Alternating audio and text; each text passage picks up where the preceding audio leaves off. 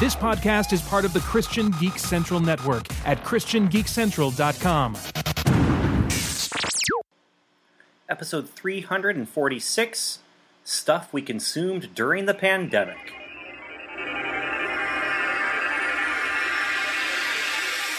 Welcome to the Strangers and Aliens podcast. Strangers.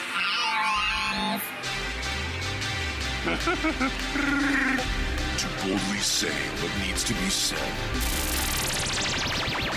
Would you be a stranger or an alien? Or would you be a strange alien? The truth is out there. I am your father's best friend's plumber.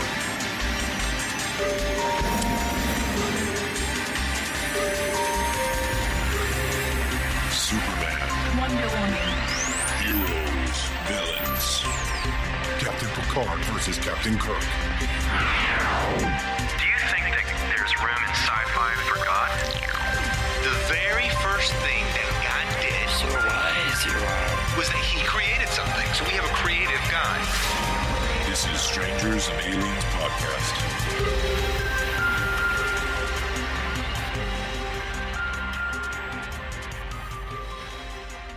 Hello, welcome to another episode of Strangers and Aliens. Ben Avery, and I'm here with Evan David. Hello, it's me. And Steve MacDonald. That is also me. It is. It's the two of you being different people. Yep. It's us. It's Two the of us us. Being different people. And Right. hey, we are here to talk about some sci-fi, fantasy, and other stuff. I don't know what's going to come up in this episode. I just know that I don't have a whole lot to contribute to this conversation, because this episode is about all the things that we consumed that's new during the last few months of pandemic, quarantine, And by things new, like we that. mean new to us. Yes. Yes. Things that we have never seen before. Or done Or before. watched before, or read before, Yeah. or done before. Yeah. Yep. And so I don't even know how we want to structure this thing. I mean, how do we do this? You have like a giant list, Evan. I have a huge list. Like I have just a handful of things. I could talk about like all the stuff that I bought that was the intention of reading and watching, but life has not been that much different for me, and actually in some ways it's gotten busier and more difficult, and so I've been a lot more tired. So when I lay down at night, I just can't focus on reading, and I go to Well, maybe sleep. what we can do is have Evan start with something. And if that makes us think of something that has to do with it, or, maybe we can join in and, oh, yeah, I saw that. Hey, too. I just thought of something. And then, I gotta write this down or I'm gonna forget it. Keep going. And then we can riff on that. And then, since Evan's list is so long, most likely we're going to be able to fill in our list as he goes along. So I'm I think we should. compensating for the past couple of episodes where I had absolutely nothing to contribute, and so I just didn't show up. You had nothing to contribute because you weren't there, and you would have had lots to contribute had you come Yes. on. Doubtful. Unless you hadn't Hey. read the book. But you read the book. You read Out of the Silent Planet, right? Once. What?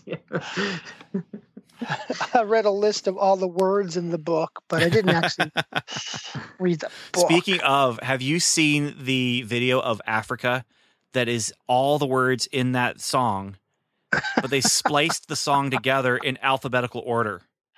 No. No. It is fascinating to watch. It's not something maybe you may not even be able to finish it, but it's so fascinating to watch this thing where it's like, Africa,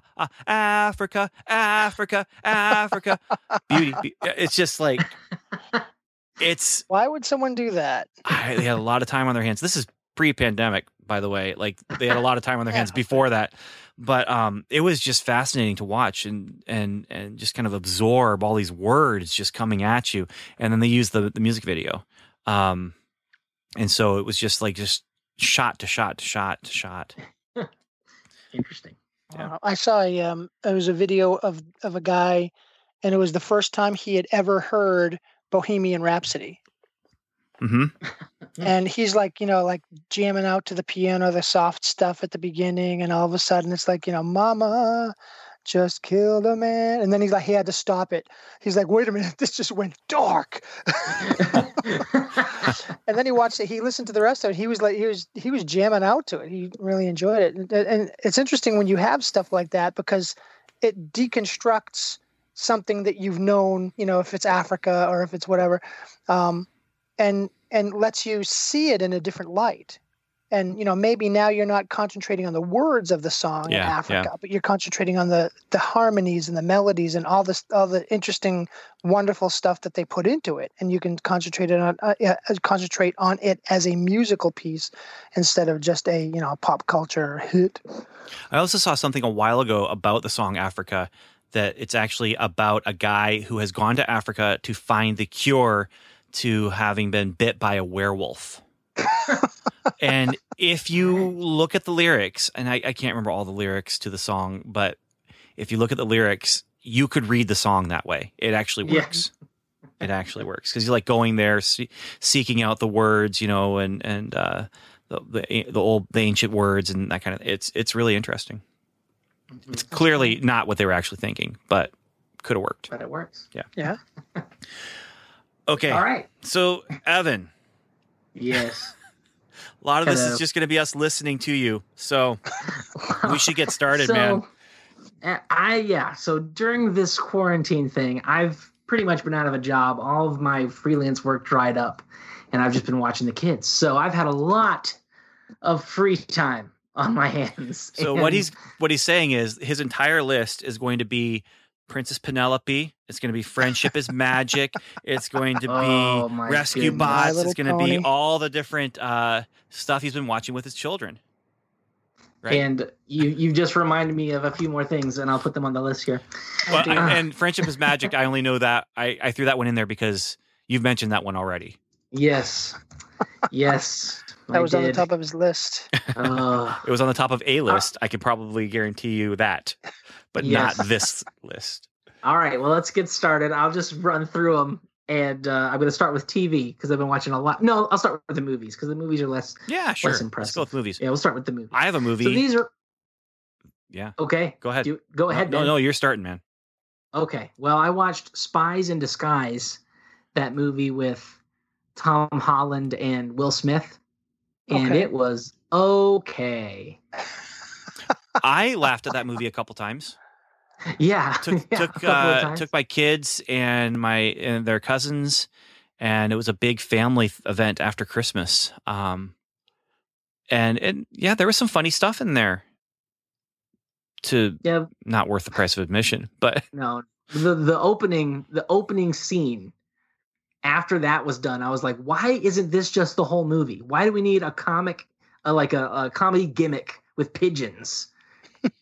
The Incredibles was just a straight up action movie, and it was awesome. And the first 10 minutes of this movie was awesome.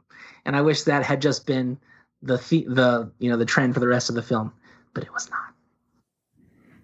Okay. Well, that's kind of sad. What it reminds me of is just a couple of weeks ago was the first time that I think I sat down and watched most of this movie before the pandemic, but I actually sat down and made sure I watched it from beginning to end. And it was the first time I did. I remembered a lot of it because of the other one, but Incredibles 2. And nice. I really enjoyed. I still prefer the first one, but the second one it was interesting. The themes that they were looking at were, I think it followed really well. It wasn't, I had an Incredibles 2 in my head that was playing off some of the things that I felt were put in to the Incredibles 1, on purpose. I thought that they were sort of leading to that. But they weren't followed up on, which, and Brad Bird can do it every once, and he made a great movie out of this one anyway. So it was sort of nice because it was all like, there was nothing that I was like, oh, I thought of that. Oh, I was going to write that. It wasn't like that. So it was nice to see something that was that good. And you get to see more of the Incredibles world, things like that. So I really enjoyed that. I liked that movie until the end. When What happened? Well, the final climax was we have to stop a boat. It was like, oh man, like Well, this, yeah, this but pales in comparison to the first one. Yeah, Like but the rest of the movie was great, but then they had to just stop a boat. I think the boat, a lot of the boat was a MacGuffin. Yeah. It was all about the character stuff that was going on around it as they were stopping it. Like that's Still. okay. It could have been a Didn't do better it for me. MacGuffin. It could have been a better MacGuffin. It could have been a spaceship. It could have been, a lot of different things. I get you. I get that. But I think, if you're looking more towards the themes of what the movie's about, then the boat is just, it's just a secondary thing. Yeah. But yeah, it could have been. It could have been a spaceship or a satellite or something. Yeah. It didn't ruin the movie for me. Ben, what did you watch that you put on your list there? I watched the new Red Dwarf movie. Huh. Like this came out of nowhere. I wasn't expecting it, and all of a sudden here it is, and it's basically, 3 or 4 episodes smushed together, but it was a lot of fun if you like Red Dwarf. I was really surprised. You put that on my list. Yeah, and it actually dug into, Red Dwarf does this anyway, but it dug into some sci-fi ideas and built on mythology from the show, from the first season, from the first episode, actually. Wow. Even. But the sci-fi ideas of like there's a hologram, a character that was built on the pattern of someone's personality who died. And he's a main character in the show, but he became a main character in the show as a hologram. And he's asking, like, do I have a soul? Am I alive? And one of the other characters is saying, no, you are just programs. You're just a program. And then he's like, oh, I think, therefore I am, right? And the other guy's, no, you were programmed to think. I think, therefore I am. Like it's just this back and forth done so in that sci-fi comedy thing. And so just a few weeks ago, maybe a month ago, it came out. And I was pleasantly surprised how good it was. Also pleasantly surprised how I was able to buy it on Amazon Prime for just $3. Because I was going to rent it, or I was going to do like the 1 week free BritBox trial that you're allowed to, watch all these different British TV shows. And when I went to look at it to see like, well, I'll see how much the rental is. And it was actually just a $3 purchase because that movie was considered just one episode in a season. And the other episodes of the season are basically the DVD extras. So it's like one of them is interviews with the cast and crew about making this, one of them was like a documentary about Red Dwarf, since the 80s. It's just like this really, That's like, cool. I found this fun little loophole. This is great. Bought it for $3. Get to watch it whenever I want now. And I'll actually probably buy it on disc as well. But yeah. So that was a movie that I watched that I'd never seen before. Like because that's the main thing here. That there were other movies that I watched during this time with the kids and stuff like that. But right. That was one of the few new things I was able to get to. I watched Jupiter Ascending for the first time. Ooh, what'd you think? I need to know what you thought about this, Evan. I actually didn't mind it. Okay, but wait. Cool. I didn't mind it. That's actually a pretty decent review for that movie. Yeah. Well, I had heard that it was horrible and I should never watch it, but I kind of liked it. I compared it to like Valerian and the City of 1,000 Planets, and I really liked that a lot. And so it was about as weird as that. It was another thing like Speed Racer though. So you did the Matrix trilogy. I love Speed Racer. Well, yeah, I know. But the Wachowskis did the Matrix trilogy, right? The first movie was apparently just Act 1, and they knew they were going to get the trilogy. Then they did Speed Racer, and it's like the Speed Racer trilogy is just all in that one movie. Yes. And there could be another trilogy, but that movie was just so much. And the same with Jupiter Ascending. I feel like that was the Jupiter Ascending trilogy was just squeezed into that 2.5 hour movie because they weren't going to get another shot. And they knew it. Yeah. So they weren't going to take the Matrix risk. They're never going to be able to make Jupiter Descending. Yeah, but I liked it. I liked the world building. I liked the whole concept. And I liked what's his name as the bad guy. He usually plays good guys. I can't remember his name. Yeah. I got to see that in the theater, and I was glad I did. You know, it wasn't bad. You know, that's kind of my review of it. It seems like one of those movies where at least visually, you know, to see it in the theater, you know, even if you didn't like it, I mean, like with Avatar, you know, if I just had my own headphones and had my own, you know, I could listen to something else while I'm watching it. It was beautiful, you know, but I mean, the movie and everything else was garbage. So, so I you know, that's why it failed for me. But, you know, I was happy that I got to see the visuals that they were able to put together. So, yeah, I watched this because I think it pulled up on a list of like movies that aren't as bad as people said they were or something like that.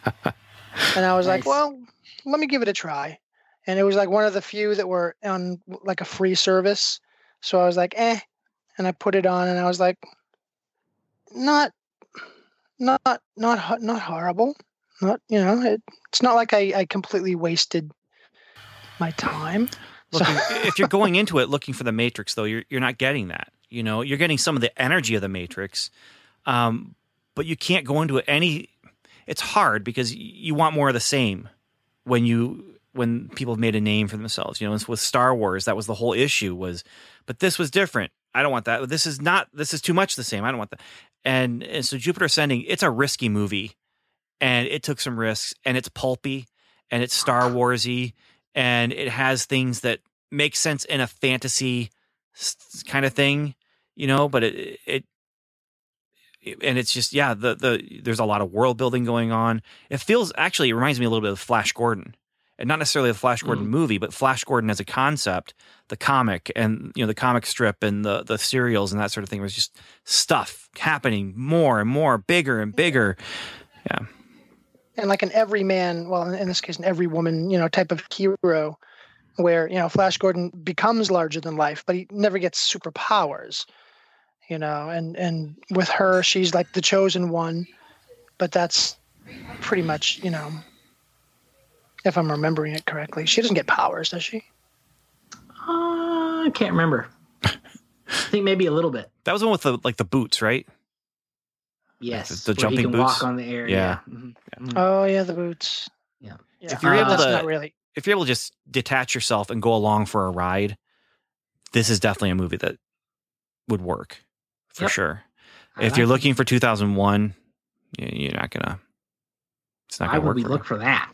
Okay, because it's awesome. I actually showed my kids the middle of 2001, and they thought it was pretty decent. And I didn't show them the beginning of the ending because I figured it would ruin it for them. Speaking of awesome movies, I saw The Core for the first time. The Core. Is that about the Core? The Core? Yes, I have. Where they burrow to the center of the earth. Yep. To reverse the flow of the Earth's mantle to save the Earth. Like you do. You do, you know. It was way dumber than I thought it was going to be. Because I thought it was, you know, going to be like a movie like Deep Impact where it's serious all the time. But it's more like, I don't know what it's more like. It's like a Shallow Impact. Well, it's like a like in Deep Impact, you look at those characters and you're like, okay, these are real people. These could be real people. But the people in The Core are like, oh, that's a character. He's that kind of character. Oh, like, okay, yeah. Yeah, you know, like Stanley Tucci was in it. And he's stock characters. He's just chewing the furniture. And it's funny if you like that sort of thing. It's like a fun action movie that you don't need to take seriously, and you just watch when friends come over to watch something. So yeah. I also watched Jumanji 2, or actually it's Jumanji 3, I guess, if you're counting the Robin Williams one. And so this is that second one with The Rock and those other people. Did you see Kevin the first Hart. two? And yes. Okay. What'd you think of this one? What'd you think of those two? And then what'd you think of this one? Well, the first one, classic. I grew up with that one. Watched it all the time. Had the board game. Watched the animated series. And then the second one was hilarious. It was so funny. It's a huge tonal shift from the first one, but it was very funny. And I like how they didn't just retcon everything and start over, but they did some world building to fit it into the continuity that was already there. And then the second one, this one, it wasn't as good as the first one, I didn't think, but it just highlights how good at acting all these people are, because they're playing, you know, they're playing people that have they're the avatar. So Dwayne The Rock Johnson, he's the video game avatar. All right. And so is Kevin Hart. And so they're playing these teenage kids. But now in this next one, they keep switching bodies, the kids, and there's two old men in there. One of them was Danny DeVito, and they're switching, and they all do just a fantastic job of playing Danny DeVito. So, The Rock plays Danny DeVito, Kevin Hart plays Danny DeVito, and man, it's so funny. Like they play multiple characters as the same, you know, looking the same. And it's too bad they didn't get John Malkovich for that part instead. To play Danny DeVito? Well, did you ever see Being John Malkovich? Yeah, Malkovich. No, I did not. Malkovich. That's a classic. Go check it out. That has that weird puppet thing in the middle there, where it's like a life-size marionette it was really cool. Yes. Yeah. I don't remember other parts of the movie. I don't know if I can recommend the movie or not. It's probably content. problematic. It probably has language. It might actually have some troubling stuff. So look into it. Many years ago, but yeah. Yeah, I think I saw it once. Danny Glover is the other old man character, and Kevin Hart plays Danny Glover, and he is hilarious. He just nails it. It's so funny. That's cool. Good stuff. Okay. All right, we're gonna have to get a little snappier here with some of these. Okay. Yeah. All right. Let's snap it up. So, okay. I watched Ni no Kuni, which is a Netflix anime movie. It's apparently based on a video game. I thought it was like, what if anime tried to do their own like Narnia sort of thing? It didn't work well for me. I watched Hamilton. Did you guys watch Hamilton? I did watch Hamilton. Yeah. Oh, so good. It's crazy. I knew it was good because everybody told me it was good.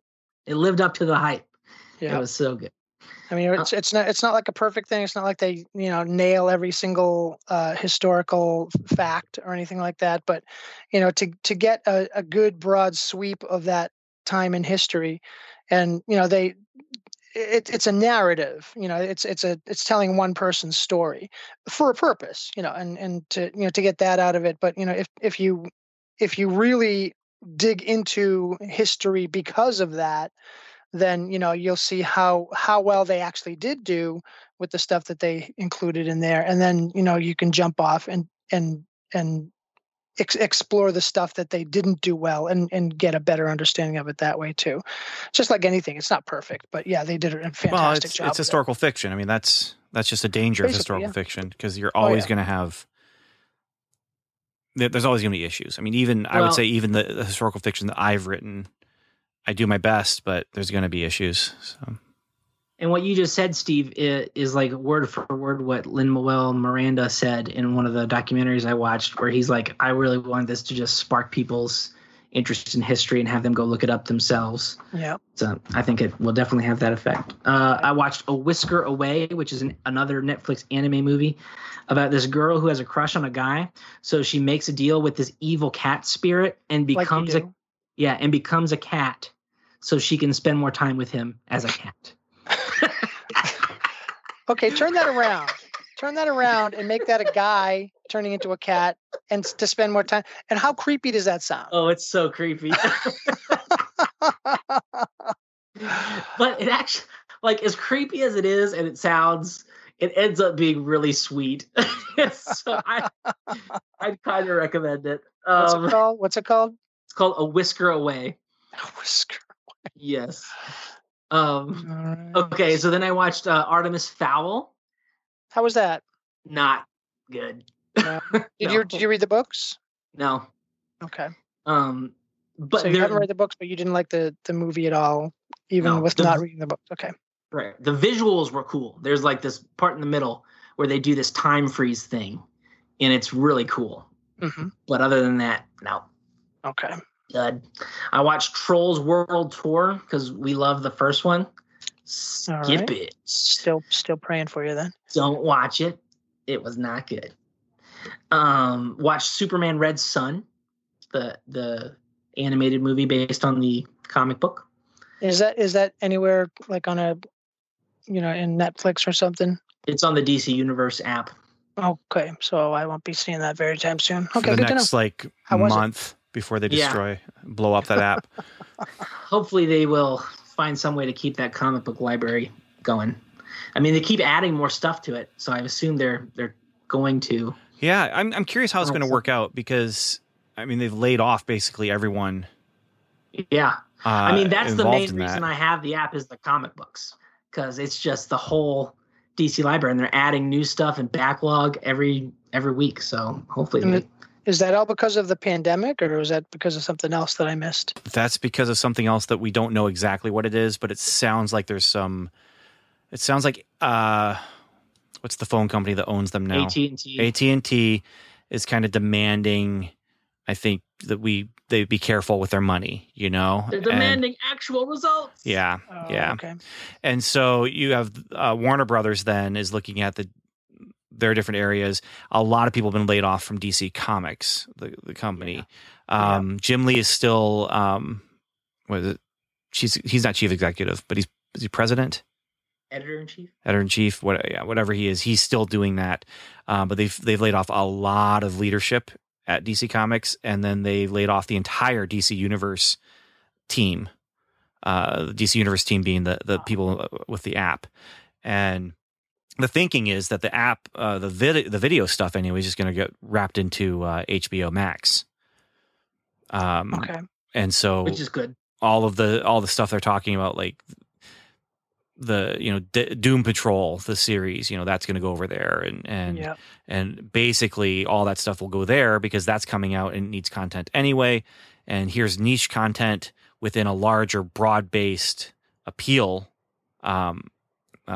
streaming service, as opposed to DC Universe, which is just only for people who like comic books and comic book movies and that sort of thing. So, but then the question is, like, will they retain that whole reading library that you're renting when you're using that? So yes, hopefully they'll figure out something. Okay, so Superman Red Sun, it was good. They made some changes like usual, but most of them I enjoyed. I thought it served the story well. Knives Out. Did you guys see Knives Out? Not yet. It's on Prime for part of the. I mean, it's on Prime, and so I want to because I wanted to see it. But did you like it? Should I talk about it? Well, you can talk about if you liked it or not, but don't spoil it because I haven't had a chance to watch it. Right. And I do plan to watch that one. I liked some of it. I liked Daniel Craig as the detective. He was great. But the shocking, twisty stuff that Rian Johnson was trying to throw in, I called the overwhelming majority of it at the very beginning. And so all the reveals were like, yeah. So I don't think it had the effect on me that it was meant to. But sometimes when you do that, I mean, sometimes you're like, wow, these guys are really honed in on my brain. And sometimes you're just like, if I can think this stuff.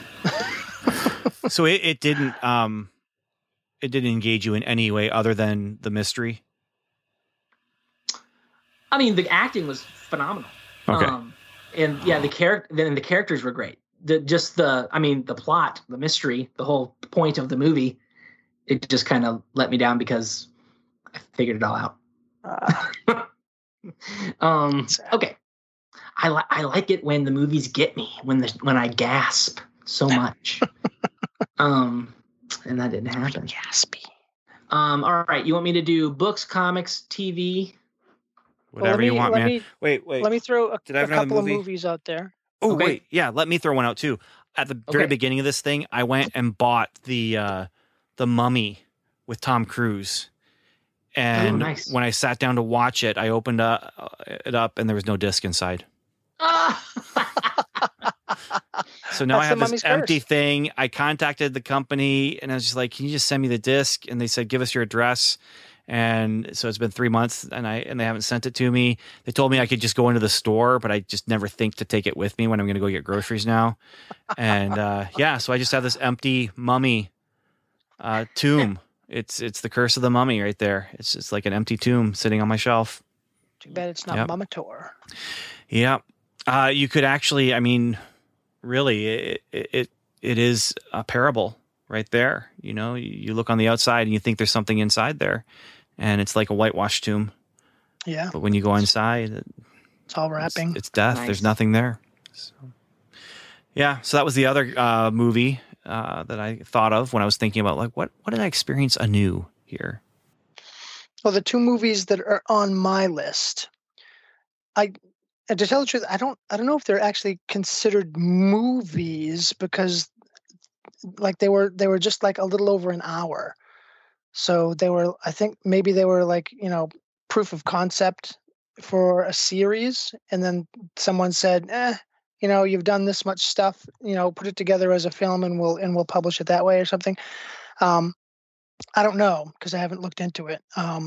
But one of them was Project Power, which is on Netflix, and the very basic little blurb would be that there's pills that give you 5 minutes of power, of a superpower, and you don't know what that superpower is because in this universe there's something inside you that it doesn't really go into it. Evolution has done something where you have some capability that this pill is going to unlock. So, for instance, if you had frog capabilities, then you could take this and then you could jump, very far and have a sticky tongue and stick to things and stuff like that.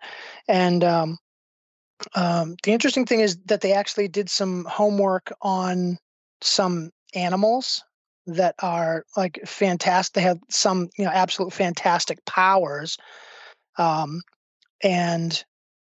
like one's a chameleon and, the guy's running down the street and he keeps like changing into different, things and stuff like that. And it's stuff like we've seen that before. But there are other ones. I don't want to ruin it in case anyone wants to watch it, but they really did their homework on some of the animals that the powers mimic.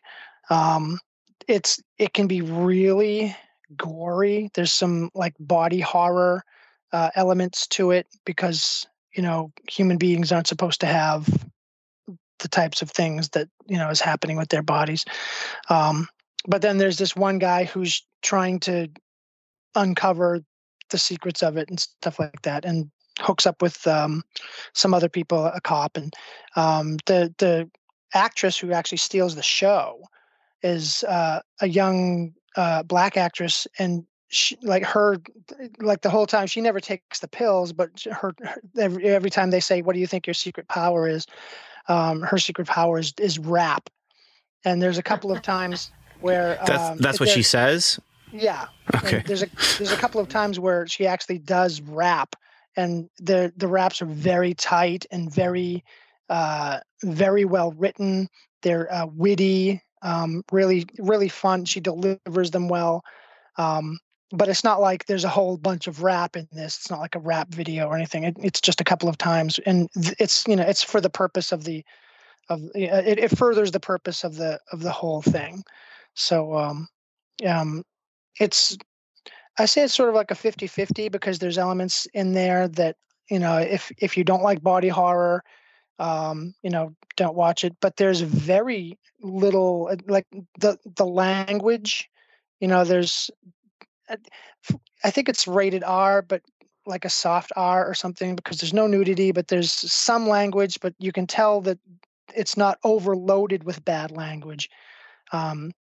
and it's almost refreshing that they're using less swears than usual, because sometimes you watch a show and you're just like, this is just too many swears. Who talks like this, you know? So, but anyway, it's called Project Power.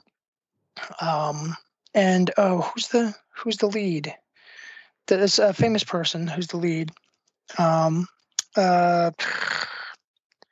There's two famous. That girl really sort of steals the show, but then there's two other guys. I'll get their names in a second. But the other one was Vast of Night. Have you guys seen that yet? Nope. It's this really. Oh wait, yes, I did watch that. That's the UFO one, right? 1950s. Yes, I did watch that with my kids. Yes. Yes. I wasn't so hot on how it ended, and I thought that, you know, as well done as the quote unquote Twilight Zone bumpers were done, I think in the long run they detracted from the whole feel of it. If they had just jumped into it and done what they did, and then had, like, you know, some sort of a different resolution to the mystery, I would have felt better about it. It's not like it was horrible, but I really enjoyed it. It was a movie that when you start watching it, you're like, what am I getting into? Like, is this a parody of Twilight Zone? And then it turns in, no, this is actually a really well-made character piece, low budget sci-fi. I really enjoyed that one. And my kids liked it too. Mm-hmm. They enjoyed it. So yeah, that I do remember watching that. Yeah, that was good. A couple of bad words, but, you know, otherwise it was very, and especially if you like that era, you know, the 1950s. I know some people don't, but if you like that era, it's a nice little glimpse. It's a nice little snapshot. And it almost plays out in real time. Yeah, almost, yes. It's fantastic how it's you shot. actually like watch them like moving from place to place, even as they're moving across town. You go across town with them. And there's one point where the girl was running, and my girls were like, "Is that how they would run back in the 50s?" I was like, I don't know, but she's not running very well. So no, yeah. Well, I mean, you know, it was a different era. It was, and they did a very good job of recreating that era, not just in a historical fantasy style thing, but they really tried very hard. You could tell they were trying really hard to make it as realistic as possible. And and the mystery plays out. Yeah, probably shouldn't be smoking, you know, but that's what it was like back then. And so, yeah. So anyway, just quickly back to Project Power. Jamie Foxx and Joseph Gordon-Levitt are the two big names there, and the young lady Dominique Fishback just outshone them. And she held her own with these, you know, people who have been doing movies for 20, 30, 40 years, and she stole scenes. If she's not a huge star in 10 years, I'd be surprised. All right, where are we going now? We can do books, comics, TV, podcast. Well, you're the one with the list, man. Where do you want to go? Well, let's do books. I've been reading books. Woohoo! Books with no pictures. What? Come on. It's been crazy. One of them I read was Shakespeare's Star Wars. Have you guys read those? Right, no, I've seen it in the store, picked it up, glanced through it, put it back down. Just delightful. Just delightful. How much Shakespeare have you read before this?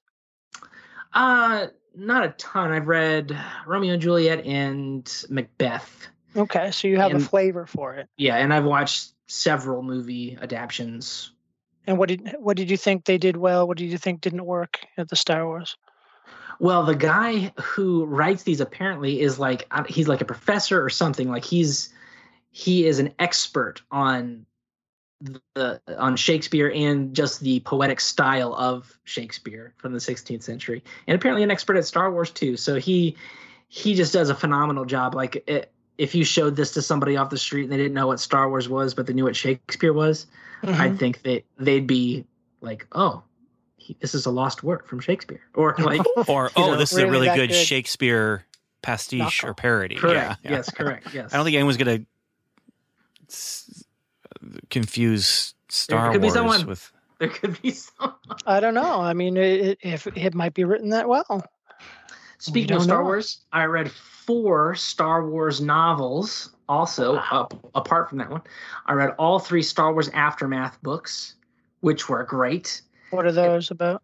That's immediately after the Battle of Endor, up to the final defeat of the remnants of the Empire. And these are the modern ones. They're not the ones that were written about the exact same subject back. Correct. Okay. Got it. These are the new canon that Disney has approved or whatever. Yeah. But it was still great, and I really enjoyed it.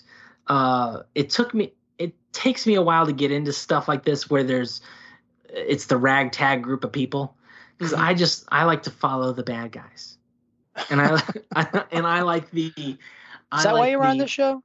No, it could be. And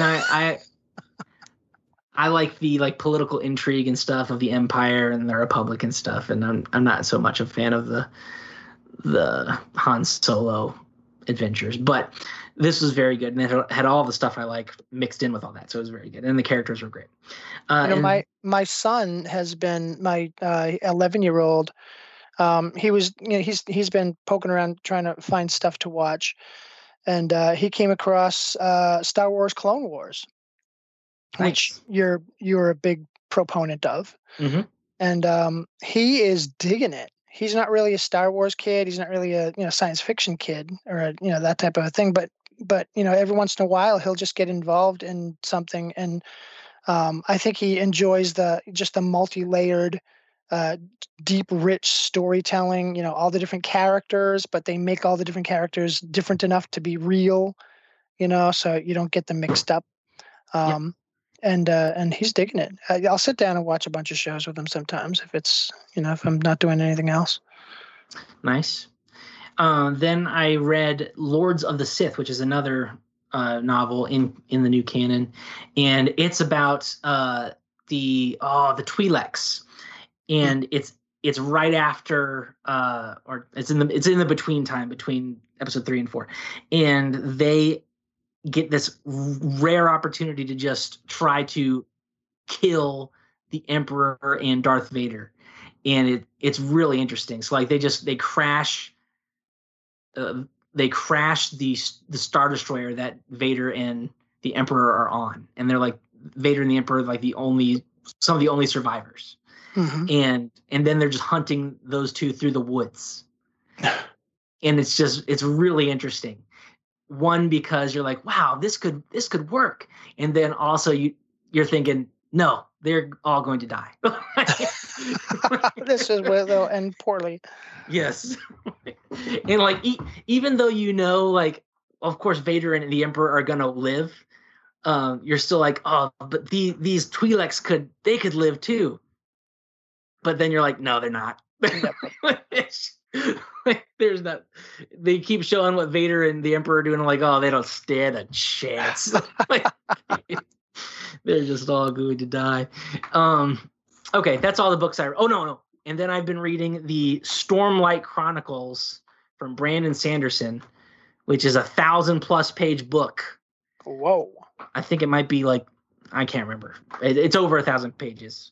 And my friend gave it to me, and it's fantastic. It's a fantasy story, like one of those paperback ones you get at the grocery store, but it's fantastic. But it's 1,000 pages? Wow. Yeah, it's New York Times bestseller. I don't know if that means much, but it's really interesting. I really like it. Okay, so that's all my books. So I haven't read books.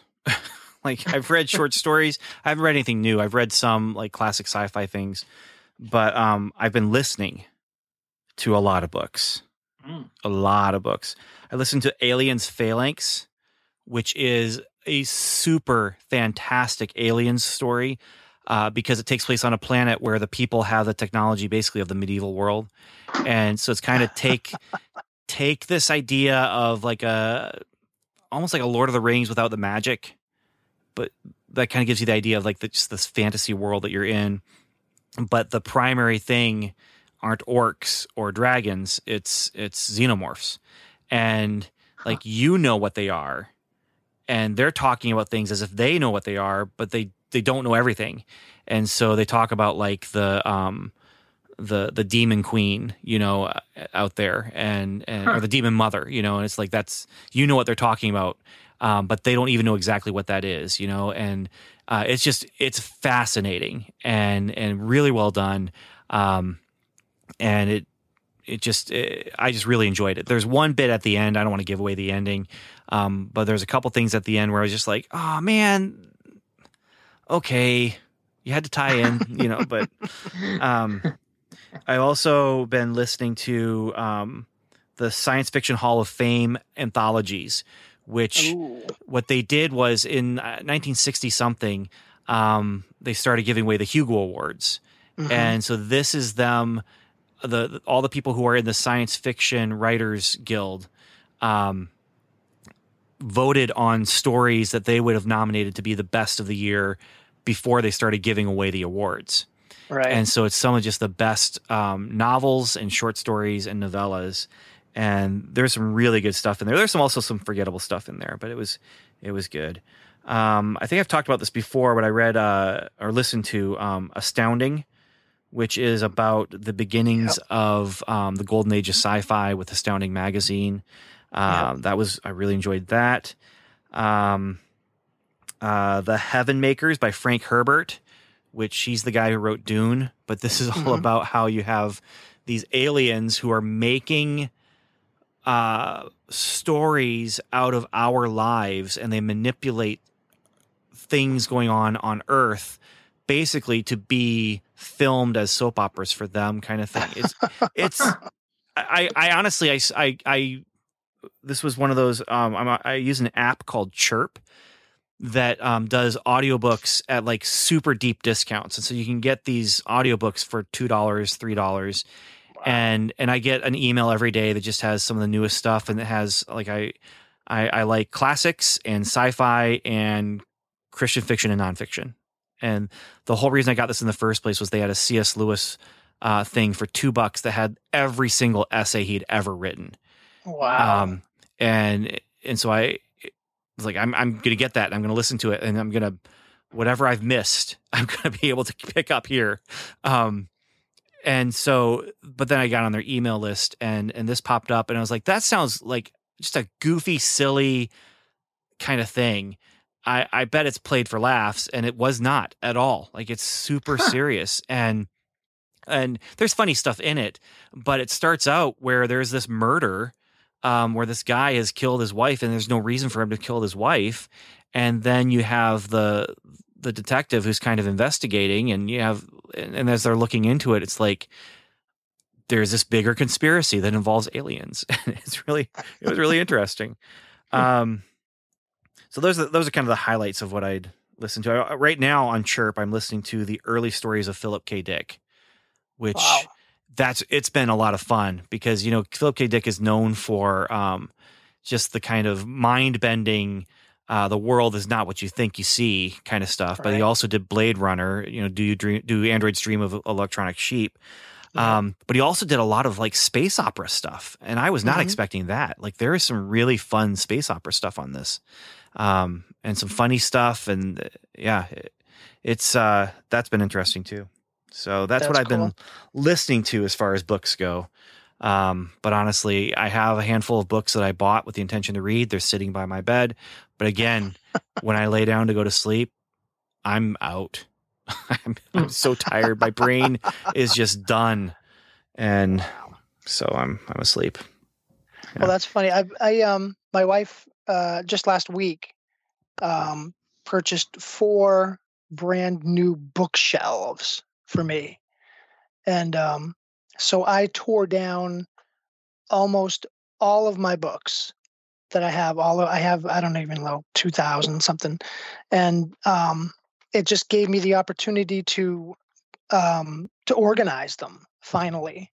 And I had some organized in some ways here and there, but it's like now I have like one theological bookshelf. Well, actually, it's two because there's so many of them. And then I have like one, like the top of another bookshelf is like the special comic books, that type of stuff. And then I have like all these different areas where now if I want to find a book in that subject, I know exactly where it is. And so I have, been, as I'm going through and putting the books up, I'm just noticing how many incredible books I have that I haven't like really dug into yet. So I'm looking forward to doing more of that. It was the type of thing where, my wife had mentioned that I was getting these shelves earlier on. So I didn't want to, start the project early and then have like all the books sitting around in huge piles, which they are now, because, they would have just been sitting around for, weeks and weeks. And then she would have just put them out in the backyard and burned them at some point.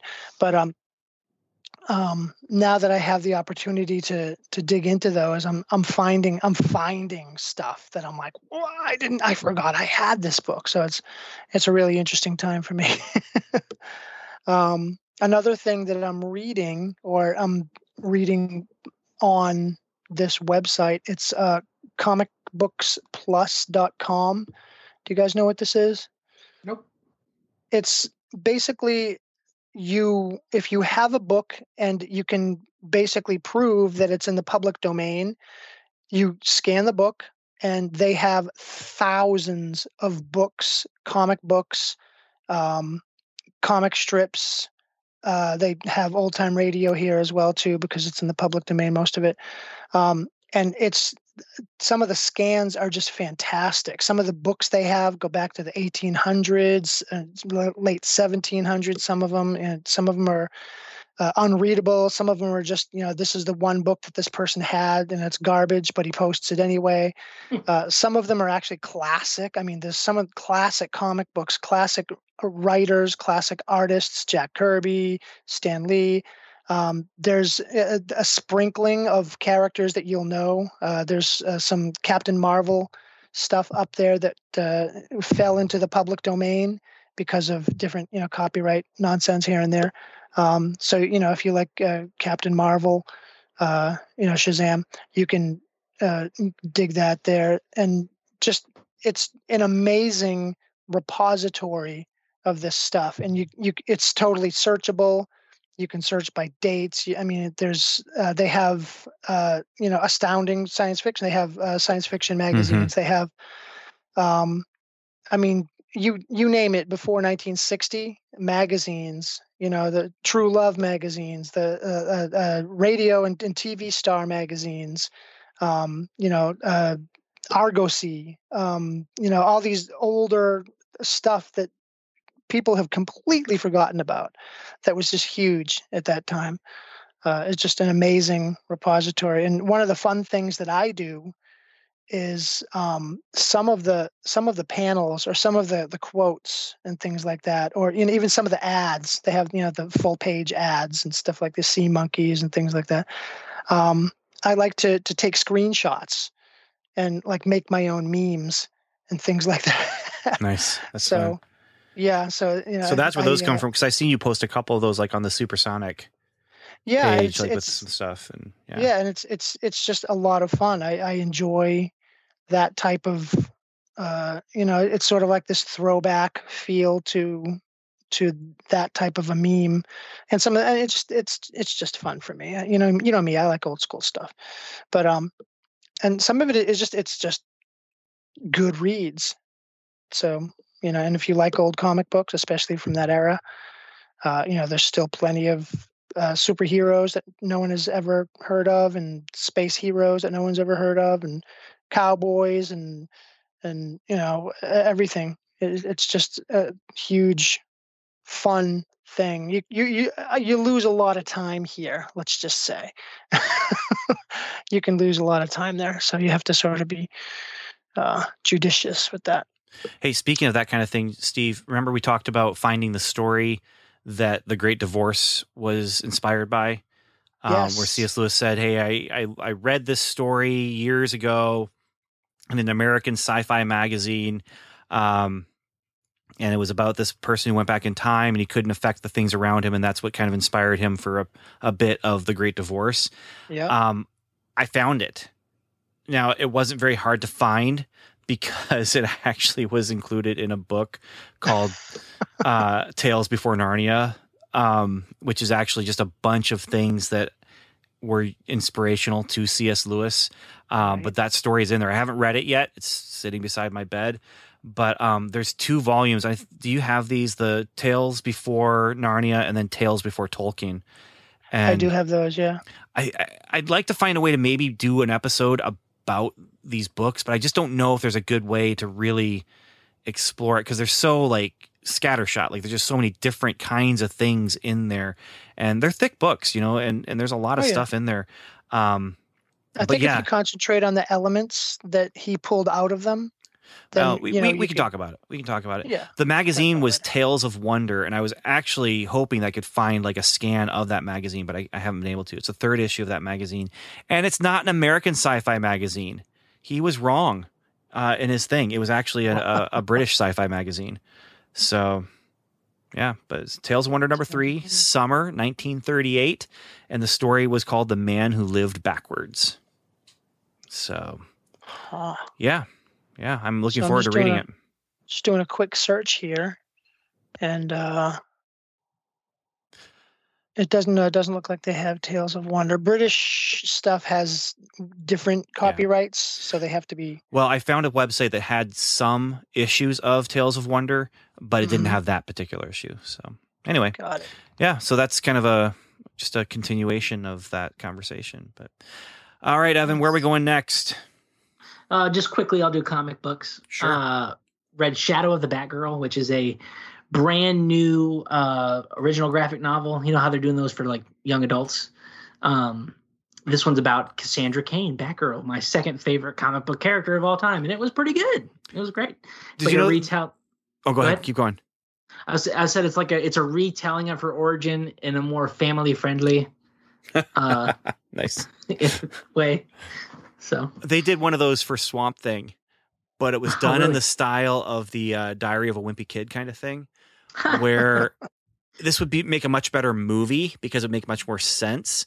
Where the movie would be like a found footage chronicle kind of thing, where this guy goes out in the swamp, he's looking for the Swamp Thing, and he's filming everything. But since it's a book, he's sketching everything. So that means that when he's he's narrating about something that happens and you turn the page and it's this 2-page splash, it means he was sitting there for at least 10 to 15 minutes to draw this picture as things are happening. The notebook is supposedly being drawn out in real time as things are happening.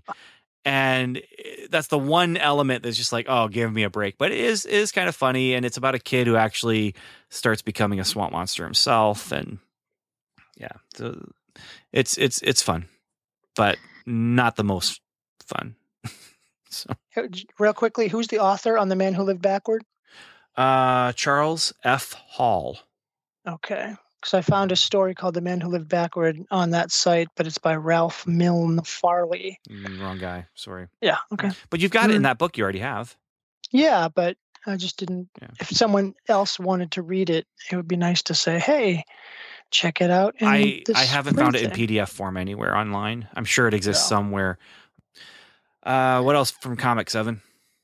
Superman's pal Jimmy Olsen, which is the new series that came out in 2019 by Matt Fraction, and I think it's in continuity for the current stuff, but it's just funny, zany, Silver Age style Jimmy Olsen stuff, squeezing into the more serious main continuity. So it's just fun. And then,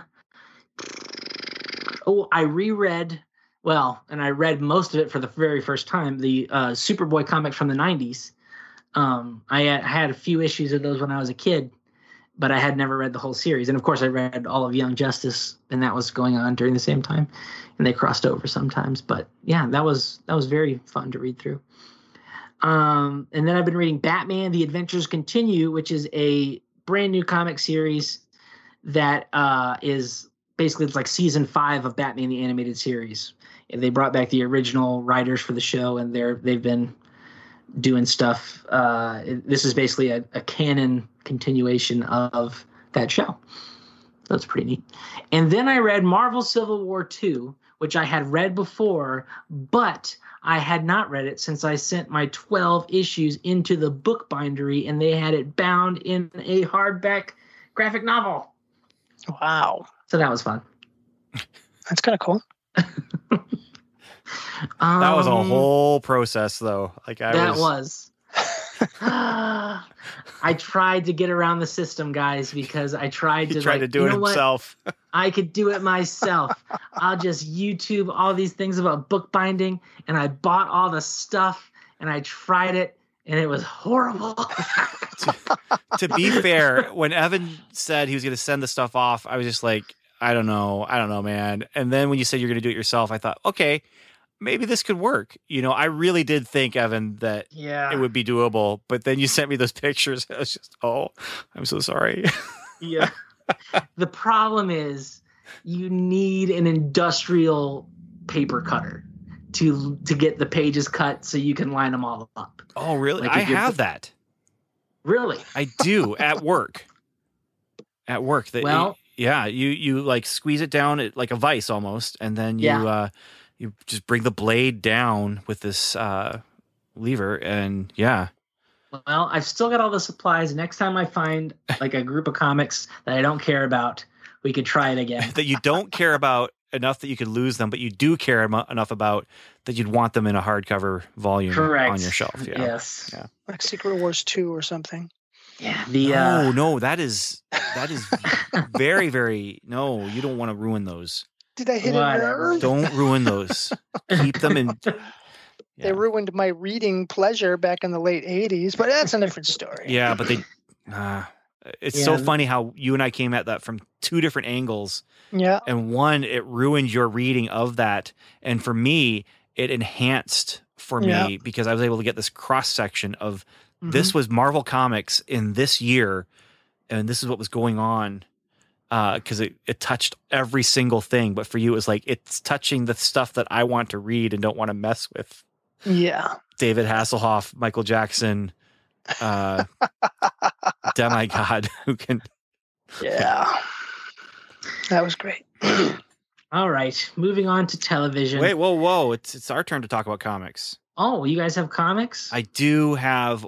I mean, there's things I've been reading along this whole time that's not new. Here's what was new for me. And this was intentional. I got these at the beginning to read during this time, thinking I have lots of time. I didn't have lots of time, but I did have enough time for these particular comic books. And that is the Justice League crossover material with Dark Horse's Aliens and Predator. Wow. And nice. So I got these volumes of Dark Horse DC Comics crossovers. And there's a lot of other stuff in there. There's the Superman Tarzan crossover. There's the Batgirl Ghost crossover, which is the first Batgirl Cassandra Cain comic I ever read that I can remember. And she's crossing over with this character from Dark Horse I know nothing about, and it's not great. But through it all, there's these series that I read. The Batman Predator crossover stuff. I read those 3 series, but I hadn't read any of the others. And so there's Superman Predator, there's Superman Alien, there's Superman Alien 2, there's Batman Aliens 1 and 2, there's Green Lantern Alien 1 that is wildly fantastic until it's not. But all these things kind of form their own continuity. And it's really kind of fun then to kind of piece this together as this world where what would the DC universe be like if it had aliens or predators in it? Right. And it really is interesting because you have Batman fighting Predator, and they're this great match. The Superman Alien one was the first one that they did with Superman, and he's like having a moral crisis about whether or not he's going to kill aliens or not. The xenomorphs. And in some ways, you're just like, that's ridiculous. But in other ways, you're like, this is Superman values life, They're and intelligent creatures too. Yeah. And so it's really interesting, just what they do with that, with him. It gets a little bit goofy toward the end where you have some Predators. It's Predators versus Justice League, and the Predators are given, basically they get the Justice League powers. Oh goodness! And it's a one shot, and it's not wonderful. Like it's not great. But some of this other stuff, though, especially the Batman Predator stuff, I'd read, like I said before. But just the juxtaposition of Superman, taking on Predators, and Superman taking on the aliens, and Batman taking on the Predator, and then there's a double crossover where it's Superman and Batman versus aliens and Predators. And there's some really, really good stuff there if you like those franchises. And the only one of those I've read was the one with the New Gods, where Darkseid finds the aliens and sets them loose on New Genesis. Is that in there? Yeah, it is. That's the second Superman one that they did. That's a pretty good one. That one was weird because it just kind of ends and you're just like, what happened?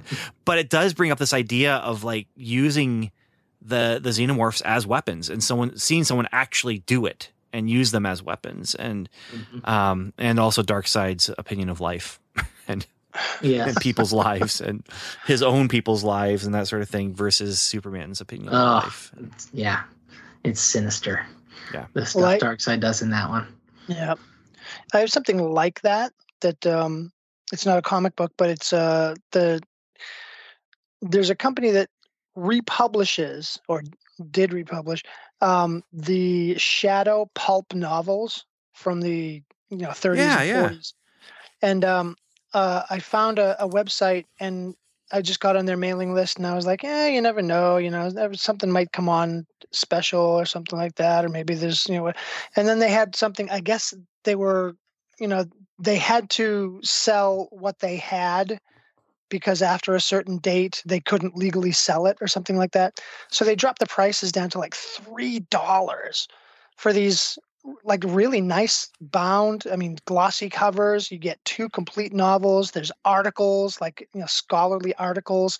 If they need to fill space, they fill it with something. It might be a script from like a lost radio show or something like that.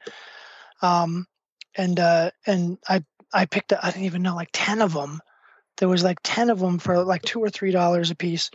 And they had a couple other characters from that time period as well. The Spider and what's his name? Doc Savage? Doc Savage, that's right. And so I picked one each up of those as well, because I figured, this was like back in like April, and I'm like, I'm going to have a lot of time just to like sit down and sit back and check these out. And it was only a couple of bucks a piece. I felt really good about it. And they came and they were really nice. And it's like during this whole time, I'll get interested in something and then like buy something online, or purchase something, whatever, and then in the time it takes to reach me, I've lost interest in it just enough so that it just gets put on a shelf, and I just haven't come back to so many different things that I had to like send away to get some music or something like that. And it came, and I'm like, I listened to it, and I'm like, this is kind of cool. But then I'm like, I'm not really in a music stage right now. I'm more in a reading stage or a writing stage or whatever. So, getting to a point during this whole process where I'm getting like actual traction on something is kind of difficult for me. And The Shadow is one of those things. It's always been one of those things where I wanted to read the novels. And I actually bought a book earlier on. I think it was right before everything started to hit. And it's a fantastic look at every single novel. The guy has read every single one a couple of times, and he rates them, and he gives you the high points. He doesn't ruin the story. He'll, it's very scholarly. It's like 400 pages or something like that. Big book too. It's like graphic novel. Like old. When I say graphic novel, I mean like the old school graphic novel. God Loves, Man Kills. That type of a. When they started coming out from Marvel, but that size, but thick. Really thick, and so I got that, and then that got me interested in the other stuff, and then by the time they got here, it was just sort of like, I've read parts of them. I've read some of the shorter stories and stuff like that, and they're cool, but I'm just sort of waiting to get back into like a shadow mode. But to tell the truth, I don't know if I really want to at this point, because another thing that I did was I started finding, because I'm cleaning everything. I mean, the shed is clean, and I'm redoing the shelves and stuff like that, and so I'm finding a lot of stuff that I wrote 10 years ago, 20 years ago, 30 years ago, some of them, before Evan was born. I'm finding some of it seriously, and I'm finding some of this stuff, and I'm polishing it up. I'm like getting other people's eyes on it. I'm, sending it out to some friends and stuff like that to see what they think. And I'm just working, and I'm writing more than I ever did. I'm not writing every day, and I'm not writing as much as a professional writer would write, but I've written more in the last couple of weeks than I've written in the last couple of years. So I just hope that continues. So I have a lot of stuff that's already done, and that's the thing. It's like this. It's not like I have a bunch of ideas in my head that I want to get down on paper, although I have those too. But I have stuff that's already done that I just have to like put it into the computer and then polish it up, and then just put it through whatever it is to make it, to get it to the next level. And it's been a really fun creative time that way for me. That's where I stuck with Ghosts of the Future. Yep. Yeah, that's done.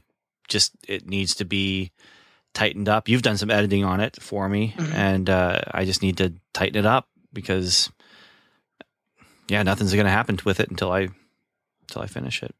Yeah, it's a fun story. Which I should say, it's finished. The story is done. It's written, but it just needs to be, those edits need to be taken in. I'd like to have another person take a look at it as well. And Ghosts of the Future. Watch for it someday in 10 years, maybe. We'll see. Never know. Hey, Steve, you ever heard of the word Sundoku? Sundoku? Sundoku. Tsundoku. It's a Japanese word. And it literally means letting books pile up that you're never going to read. That's funny. But I'm going to read these. Yeah. If there was ever a pandemic and I was stuck in the house for a long period of time, oh, wait a minute. So, hey, Steve, you brought up those from those pulp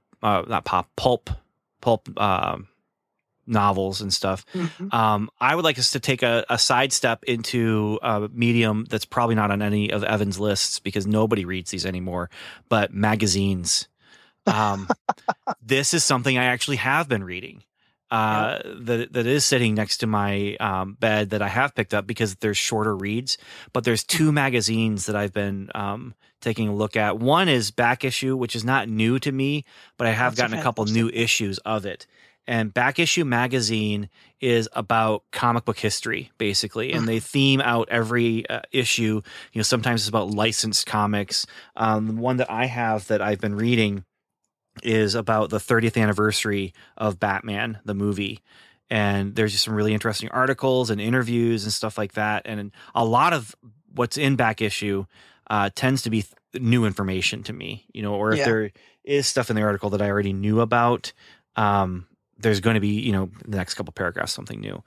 But I have subscribed to a paper magazine, and this is, wow. Yeah. It's Analog Science Fact and Science Fiction magazine. They still publish it. It's 90 years now. They're in their 90th anniversary. And partially because of the book that I had listened to about Astounding magazine, which Astounding became Analog. And partially because I've also been listening to a lot of classic sci-fi, and partially because it just looked interesting to me when I was at Barnes & Noble. Because at Barnes & Noble, I bought an issue off the shelf of Asimov science fiction and then Analog. And I just was in the mood for it, and they were not super expensive. So I got them, started reading some of the short stories. The cool thing about Analog this year is that every issue has a classic story from their publishing library. Oh, cool. And so, it might be 40 years old, it might be 60 years old. But then it also has new sci-fi in there, which I don't read new sci-fi. And I'm just like, this is that cross-section kind of thing, like with Secret Wars 2. But I subscribed to it. So I'm going to be getting a year of this magazine. I went to their website, subscribed directly, realized I have that March-April issue, and that had the beginning of a 3-part novel, and realized my subscription was going to start with the November-December issue. And well, here's the deal. Like, this has been on their shelf. They have not had their magazines replenished since the pandemic started. And so, so I contacted them and said, I really hope that my subscription is going to start with an earlier issue. They sent me 2 issues. And I just got them in the mail today, but I still need to look up and find the May-June issue. I can't find that. So I'm going to try and track that one down and see if I can find it so I can, complete this novel. That's very cool of them. But yeah, they sent me them and they said, well, we can do this for you. And I'm like, no, that's incredible. Thank you. Like, but anyway, yeah. And it's on newsprint. It's that digest sized, of thing, smaller than a comic book, but larger than a paperback. And 150 pages, something? No, 200 pages. Oh, nice. Yeah, that's the other thing. I mean, like if you're buying this new off the shelf and not with the subscription discount, which I got, but buying it off the shelf, it's only $7.99 for 200 pages of really small print material. I have to read it with my reading glasses, but yeah. But like I said, this is kind of a connecting point in some ways to like old sci-fi and just the old way of doing things, but getting new stuff. Yeah. So. Yeah, I'm sort of getting that fixed through that Comic Book Plus website because, I'll dig into some, 1920s old science fiction type stuff, or, read some of the 1940s, 1950s comic books with like the, space opera stuff and Alex Toth and Steve Ditko. And I mean, just fantastic. I've been jumping on websites like that to look up the old Analog magazines and that because I've been listening to a lot of old time radio and I've been wanting to find the source material and just see what did it look like in the time. Like what did Ray Bradbury's story, look like when it was in the magazine, and what did they change? Yeah. How did they change it? And to see the artwork too that goes along with it. And of course, these sci-fi magazines have some of the best cover art. It's just beautiful, especially when you're going back into the 50s, 60s around in there. There's just gorgeous, gorgeous artwork. And yeah. So that's a sidestep into a different medium. I'm trusting that you don't have a list of magazines you've been subscribing to, Evan. You are correct. All right. So, hey, what's next then? TVs, is that what's left? Yeah, let's do TV. All right. Let's do it. So, as you pointed out, Ben, I've been watching a lot of stuff that my daughter has been watching. And some of it's been good, and some of it's been not good. So I'll start with that stuff. I've been watching Gummy Bears for the first time ever. Never watched it when I was a kid. It was a little before my time. We didn't have the Disney Channel. It was part of the. It was. Well, it would have been before your time, but it was not on the Disney Channel. That's how I watched it. It was Saturday morning cartoons. Yeah, so that's good. It's nothing like I thought it was going to be. So that's cool. What did you think it was going to be? I do not know. But I don't know what I think. But you weren't expecting the high fantasy kind of Black Cauldron kind of vibe. Yeah. Correct. We've been watching Barbie, both the CGI movies and the Netflix original series Barbie Dreamhouse Adventures. And Barbie Dreamhouse Adventures is really great. I would recommend it to anybody who has a daughter that wants some good female role models and a fun cartoon show to watch. It's fantastic. The writing is good. The characters are realistic. Well, as realistic as, you know, it's the movies are like, they're cringeworthy. My daughter likes so hard to watch. Yes. The one that she loves is the Barbie A Mermaid's Tale, and man, it is just, it's like every bad stereotype that Barbie has accumulated, they just shove it in your face. I mean, the unrealistic parts about the Dreamhouse Adventures is just how wealthy Barbie's family is. Like, they're just so rich. They have everything. But you have to have that because they have to sell all the toys, like the cars and the camper and the dream house. But the characters are great, and the stuff that they do in the show, it's just very positive and uplifting and not at all cringeworthy. So I recommend that. That was a surprise to me. That's one of the shows I encourage her to watch because not only is it, you know, I think they have good role models, but it also holds my attention, and I'm actually interested in the plot. And the writing. So, okay. Then, we've been watching this new kid show called Tots, which is about the storks who deliver babies, but it's baby animals. And the main characters are not storks. They are a penguin and a flamingo, and they tag team it because obviously the penguin can't fly. So the penguin, navigates, and the flamingo, who is not the brightest bulb in the hardware store, he flies. So it's interesting. It's for kids. It's for little kids. So the animation's nice, but it's more tolerable than other little kid shows that Yumi likes to watch. Then she wanted to watch a unicorn show, so we checked out My Little Pony Friendship is Magic. And I was expecting to I was like, oh, maybe I will low-key like this because I know it has a giant adult following. So there must be something okay about it. And that is incorrect. I hated it.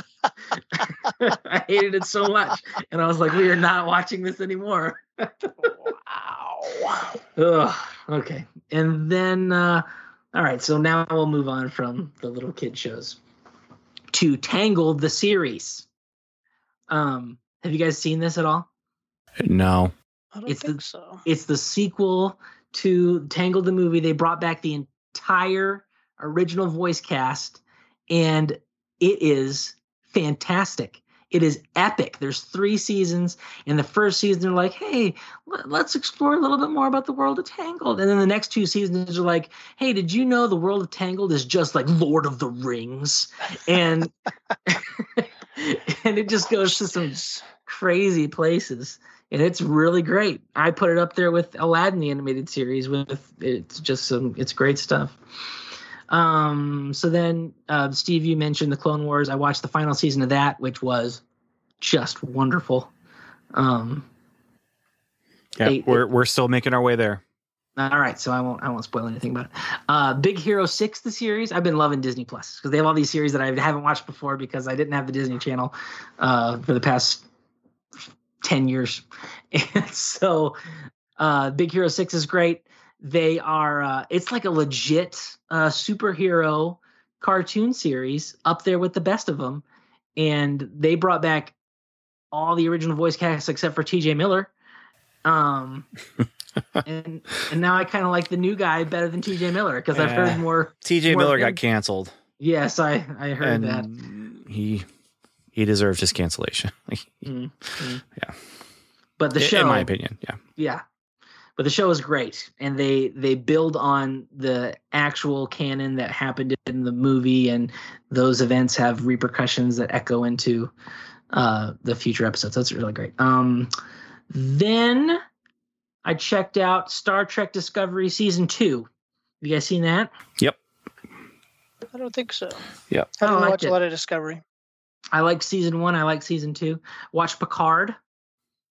Yep. That's I was trying to think of like new stuff. That was one that definitely goes on the new stuff during pandemic because it started at the beginning of it. Yeah. And well, I wasn't gonna watch it. Yeah, you said you weren't going to. Right, but I mean, because I didn't have CBS All Access, but then we got CBS All Access because of the pandemic. They offered a free thing for a month, and I was like, well, let's get it. And we watched Star Trek Discovery, and then I was like, okay, well, we got it. Let's watch Picard. And we watched it when my mom was visiting, and she's a massive Next Generation fan. And so she loved it, and it was good. And I knew enough about the Next Generation that I could follow. We also watched the Sonic show, the Sonic the Animated Series that aired when I was a kid, and it's great. Like the animation doesn't quite hold up because of how old it is, and like I think they transferred directly from like a VHS tape to the digital marketplace. I don't know, but it doesn't hold up quite as good as other shows I've seen. But the actual show, it's really entertaining and it's great, and it's the thing that started that comic series that had all the deep lore and that people love. So it's fun stuff in there. Watched The Hollow season 2. Benji watched The Hollow season 2? No, not yet. If you haven't listened to our Hollow Strangers and Aliens episode, you should go check that out. I started watching it. It was a little problematic, so I stopped watching it and haven't gotten back to it. The season 2? Yeah. Yes. Yes. And it is not as good as season 1. But season 1 is worth it no matter what. It's just so good. Don't look up anything about it. Just watch it. I watched the second season of Reboot Guardian Code. And you're going to be podcasting about that. So correct. Yeah. So you'll be watching it again. Correct. There is one bright spot in that show, and that is the actress who plays the artificial intelligence trapped in a teenage girl's body. And she just nails it. Like all the other acting in the whole show is like, ugh, but she nails it. I think she won an award for Best Young Actress in a show. For being the only good voice in an ensemble. No, she's it's unfortunately there's a live action element to the show, but got it. But she's delightful to watch. She just nails it. She was cracking me up every time because she just looks like this regular teenage girl, but she just nails the computer talk. That's so funny. Okay, then I watched a couple of anime shows. One of them was called Beastars, which no one should watch. Under any circumstances, you should not watch this show. The premise intrigued me because it was like, what if Zootopia was TVMA and had deep themes and deep, really philosophical exploration of what that would look like, where you have these predators and prey living together in this society and people get eaten and there's nothing you can do about it because it's about biology. You just have to kind of live in that world and make compromises. And I was like, man, that sounds really interesting, but do not watch it. Because it is creepy and there's nudity in it. It's not good. Do not watch it. Wow. I regret watching it. And I had to skip parts.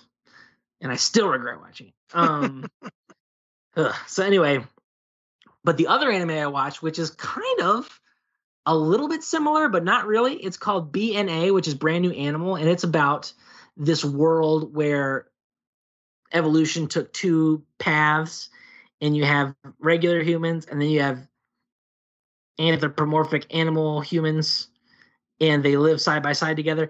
And it is really great. It's a very fun show, and they do a lot of fun things with it. And the main character reminds me a lot of my character from the Black Blossom, and with her personality and her power set. And it's just a fun show, and it's clean, and it's fun. So I would highly recommend that if you're looking for something new to watch. BNA. I've been highly enjoying that. I watched the last season of She-Ra, which has made me not watch any more of it because I hated it. So, Anything in particular, or oh, they just went just full tilt. Let's have everybody be a homosexual.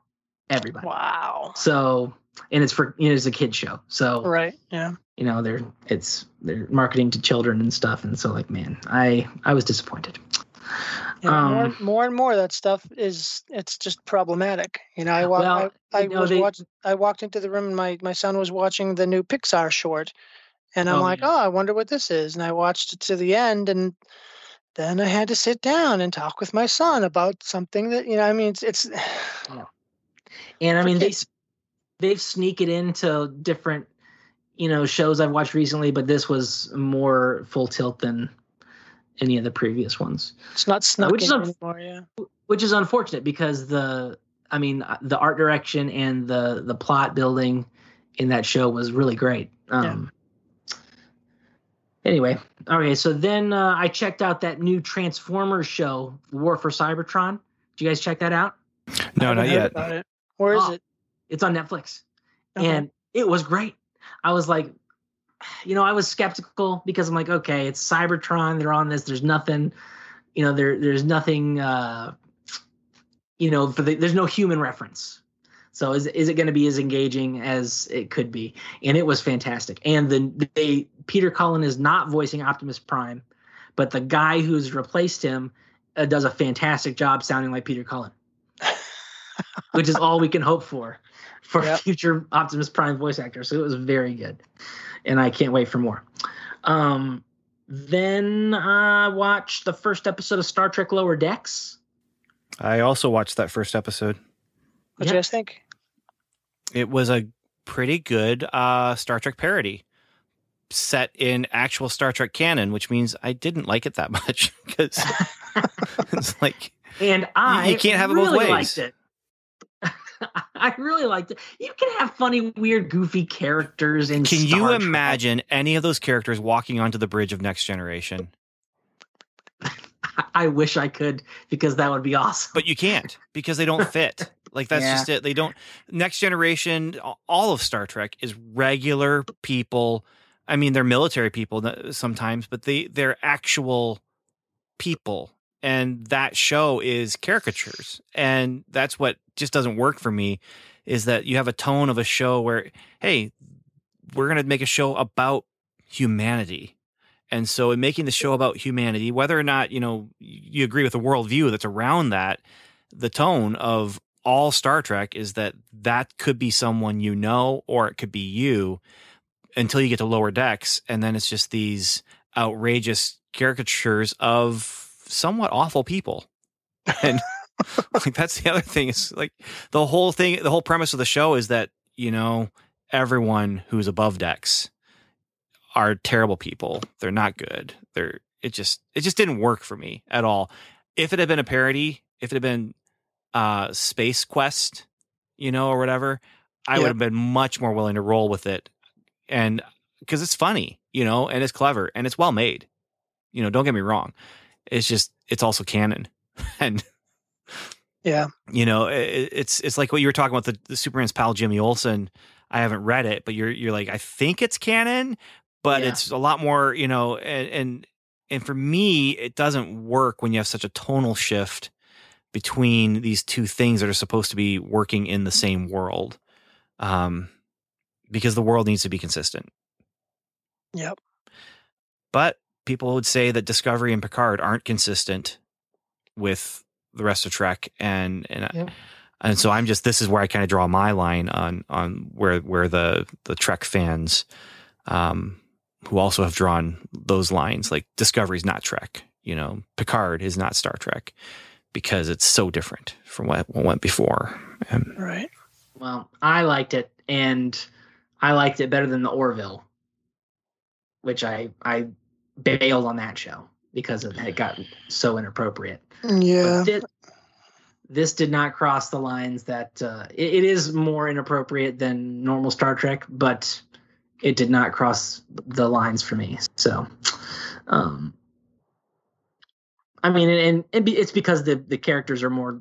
They're like they don't care about stuff, so they're just kind of the dumb slacker people. Yeah, there's a Star Trek short that they did that was another one that kind of crossed this line of these people aren't good, and this just doesn't feel.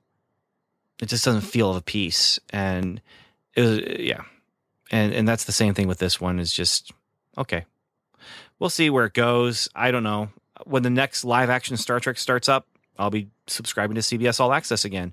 And I will what I'll probably do is watch a live action show, whether it's Discovery Season 3 or Strange New Worlds, which is coming out, which will be a series about Pike. Yeah. I'm excited about that. But the idea of I'll watch a live action, then I'll watch a Lower Decks or something like that. And I'll eventually watch the whole thing. I know I will. Like it's going to happen because it's Star Trek. But my wife got into the show Scorpion, which is also on CBS All Access. Which is about it. No, I think it's newer. It's about a team of geniuses who come up against problems that nobody else can solve, but then they do it. Like it's different types of geniuses, like a math genius, a physics genius, a mechanical genius, and I don't know what you would call it. He's a therapist, so he's like a psych genius. I Dream of Genius? No, there was none of those. But I got into it and it was good, and they canceled it, and the last episode was a cliffhanger. It was a bad cliffhanger. Wow. It's one of those where you're like, well, this is stupid. I might as well just not have watched the whole last season. So, man, if I was ever going to do a show, I would have I would shoot the last show and just like have all the shots that I need to tailor make one final episode if I needed it. If it got canceled or if I just, ran out of ideas or whatever, and it would just have all the shots that I needed, and then I would just tailor make a last episode whenever I needed it and have it ready to go, because having things end on a cliffhanger is ridiculous. In this day and age, it's the 21st century. Come on. We shouldn't have cliffhangers. That's why they do season 5 in comic book form. Yeah, well. Which is better than nothing. I don't know if it is better than nothing. It is better than nothing. No, it's not. Not if it's not good. That's true. It can be spotty. It can cause retro hate. Yeah. All right. So then I watched the most recent season of Lost in Space. Fantastic. I enjoyed it, except that there's just so much. It's like the show it focuses on rebellion, and I'm having a hard time watching it and not seeing them rebelling against superiors and rebelling against people that they should be instilling trust in their kids, and the kids rebelling. Superiors are evil. Yeah, the superiors are making really awful choices and doing terrible things. But if you don't rebel against terrible things, I don't know, man. A lot of times it's because they think that they, obviously it plays out that they are, but you can't just rebel because you think someone is doing something bad. You can't just have that always skeptical, always, I'm going to rebel because I'm going to rebel type of an attitude. But that's not their attitude. Their attitude is, this is wrong. We can't let this happen. They had evidence. Yeah. They're doing things that are going to hurt people. That's the thing. When I watched it the first time, I wasn't expecting all of that. So maybe I just need to watch it again. So I'll give it another chance. It was very well done. The characters are fantastic. Yeah. Did you guys check out Prop Culture on Disney? No, it looked funny though. It's pretty good. They it's this guy who walks around and digs up the props from famous movies in the Disney archive, and then he goes and gets the actors and actresses and the production people and sits them down and shows them all the stuff, and they react to stuff they haven't seen in forever. It was pretty neat. They did a Narnia episode. That was fun. And they did a Mary Poppins episode where they brought back the girl who plays the little girl but now she's like 60, and they show her the dress she wore, and she's like, "Oh my goodness, I haven't seen this in 50 years," and that's pretty cool. I wonder if I still fit in it. Yeah. And then my last one, which I've saved for last because it was the breakout star of all my TV watching, was The Chosen from the Angel Studios. And man, I love that show. Blew me away, and I binged the junk out of it. Couldn't get enough. Not too Mormon-y? No, and I was watching for that. But no. It's interesting because most of the stuff that the Mormons put out that are just about the Bible is some of the best Bible media. Yeah. You know, For some there reason. is. Yeah, like, and they never sneak in any of the Mormon theology into it. So it's like, well, I guess they have the money. There you go. So that's nice. I just have two very last things. One is Last Kids on Earth, which is Netflix, I think, and it's based on a book series that my youngest son was reading, and then we found the cartoon version, and a pretty well done version. It's basically it's the last kids on Earth, and they're fighting zombies and monsters, and trying to get along, and then they discover aliens, et cetera, et cetera. But anyway, as far as I know, clean. It didn't seem like there was much problematic stuff, except it's a lot of fighting, zombies and aliens and stuff like that. And the last thing, this was like something I finished in March, and it was something that I just took my time and went through, and I'm so glad I did because I got so much more out of it after watching every single episode of The Outer Limits. And, they're hour-long episodes. They're, twice as long as the normal Twilight Zone episode. Thematically, it's similar, but there's enough different stuff there. It tends more towards sci-fi than Twilight Zone. Like there almost always is going to be some sort of sci-fi element. Yeah. And there's a lot of times there's a monster of the week type of a feel to it, but usually for a reason. They're not just monsters, just for the sake of monsters. And there's, if you watch it with an eye biblically, there's a lot of stuff about faith in the episodes. And it almost seems like the people who were writing it were saying, if evolution were true, then here are some things that might happen because of evolution. But here's how faith, because it's true, would deal with those things.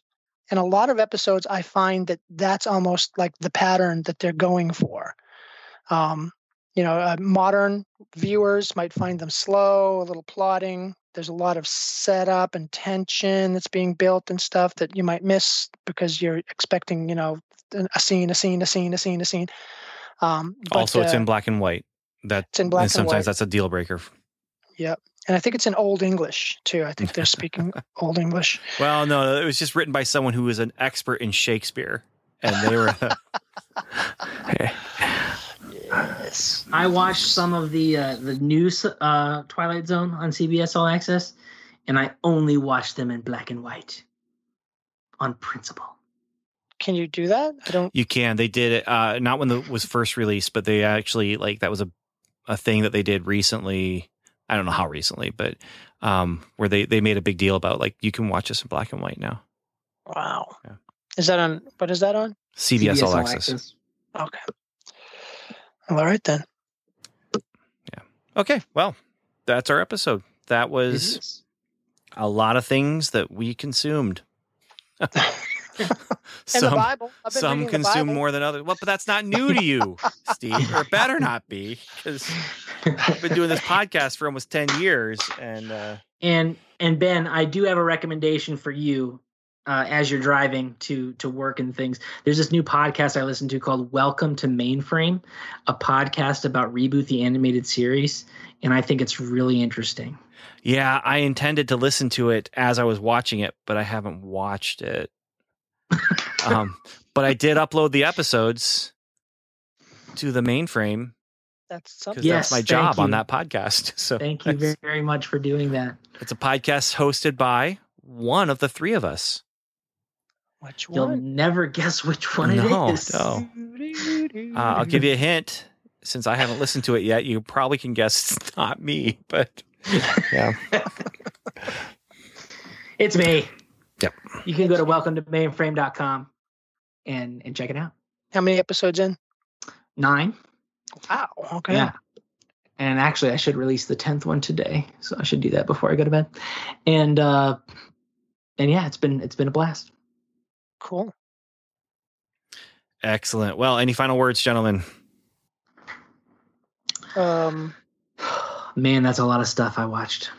I was going to read something that was on my screen, but then I realized that I copied it from a government site that I'm now sworn to protect the information of, so I can't really. I'm working for the census now, so I'm a government employee. So That's why I'm the man now. That's why you hate all the rebellion that was going on. In the, That's right. like, we can't have this. Just follow our orders, please. Actually, that's exactly what you're doing. Please, this is the law, and I have to ask you to do this. Please do it. It is. It's built into the Constitution. But anyway, that's something else. Okay. Well, all I have to say is thank you so much for listening. And yeah, if you have any thoughts about the things we were talking about, anything you think is cool that we talked about that you think is cool, or that you disagree, whether it was cool or not, let us know. We'd love to hear from you about anything, really. Because we just like to get email. So I want to thank you so much for listening, though. Thank you so much for spending time with us and in all your travels or non-travels if you're just still staying at home watching TV. Godspeed.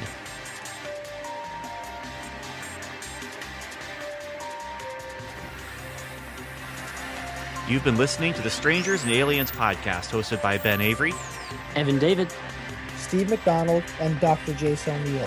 Our music was composed and mixed by Tim Leffel. We'd love for you to join the conversation by going to our website at strangersandaliens.com, where you'll find show notes, articles, reviews, and more.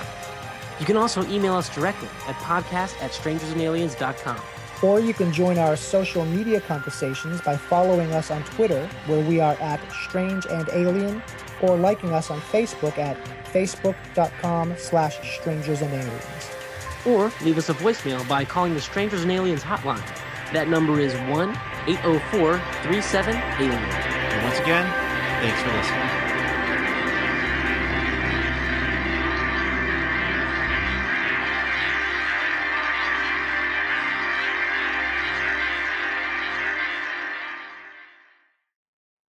they're demanding actual results.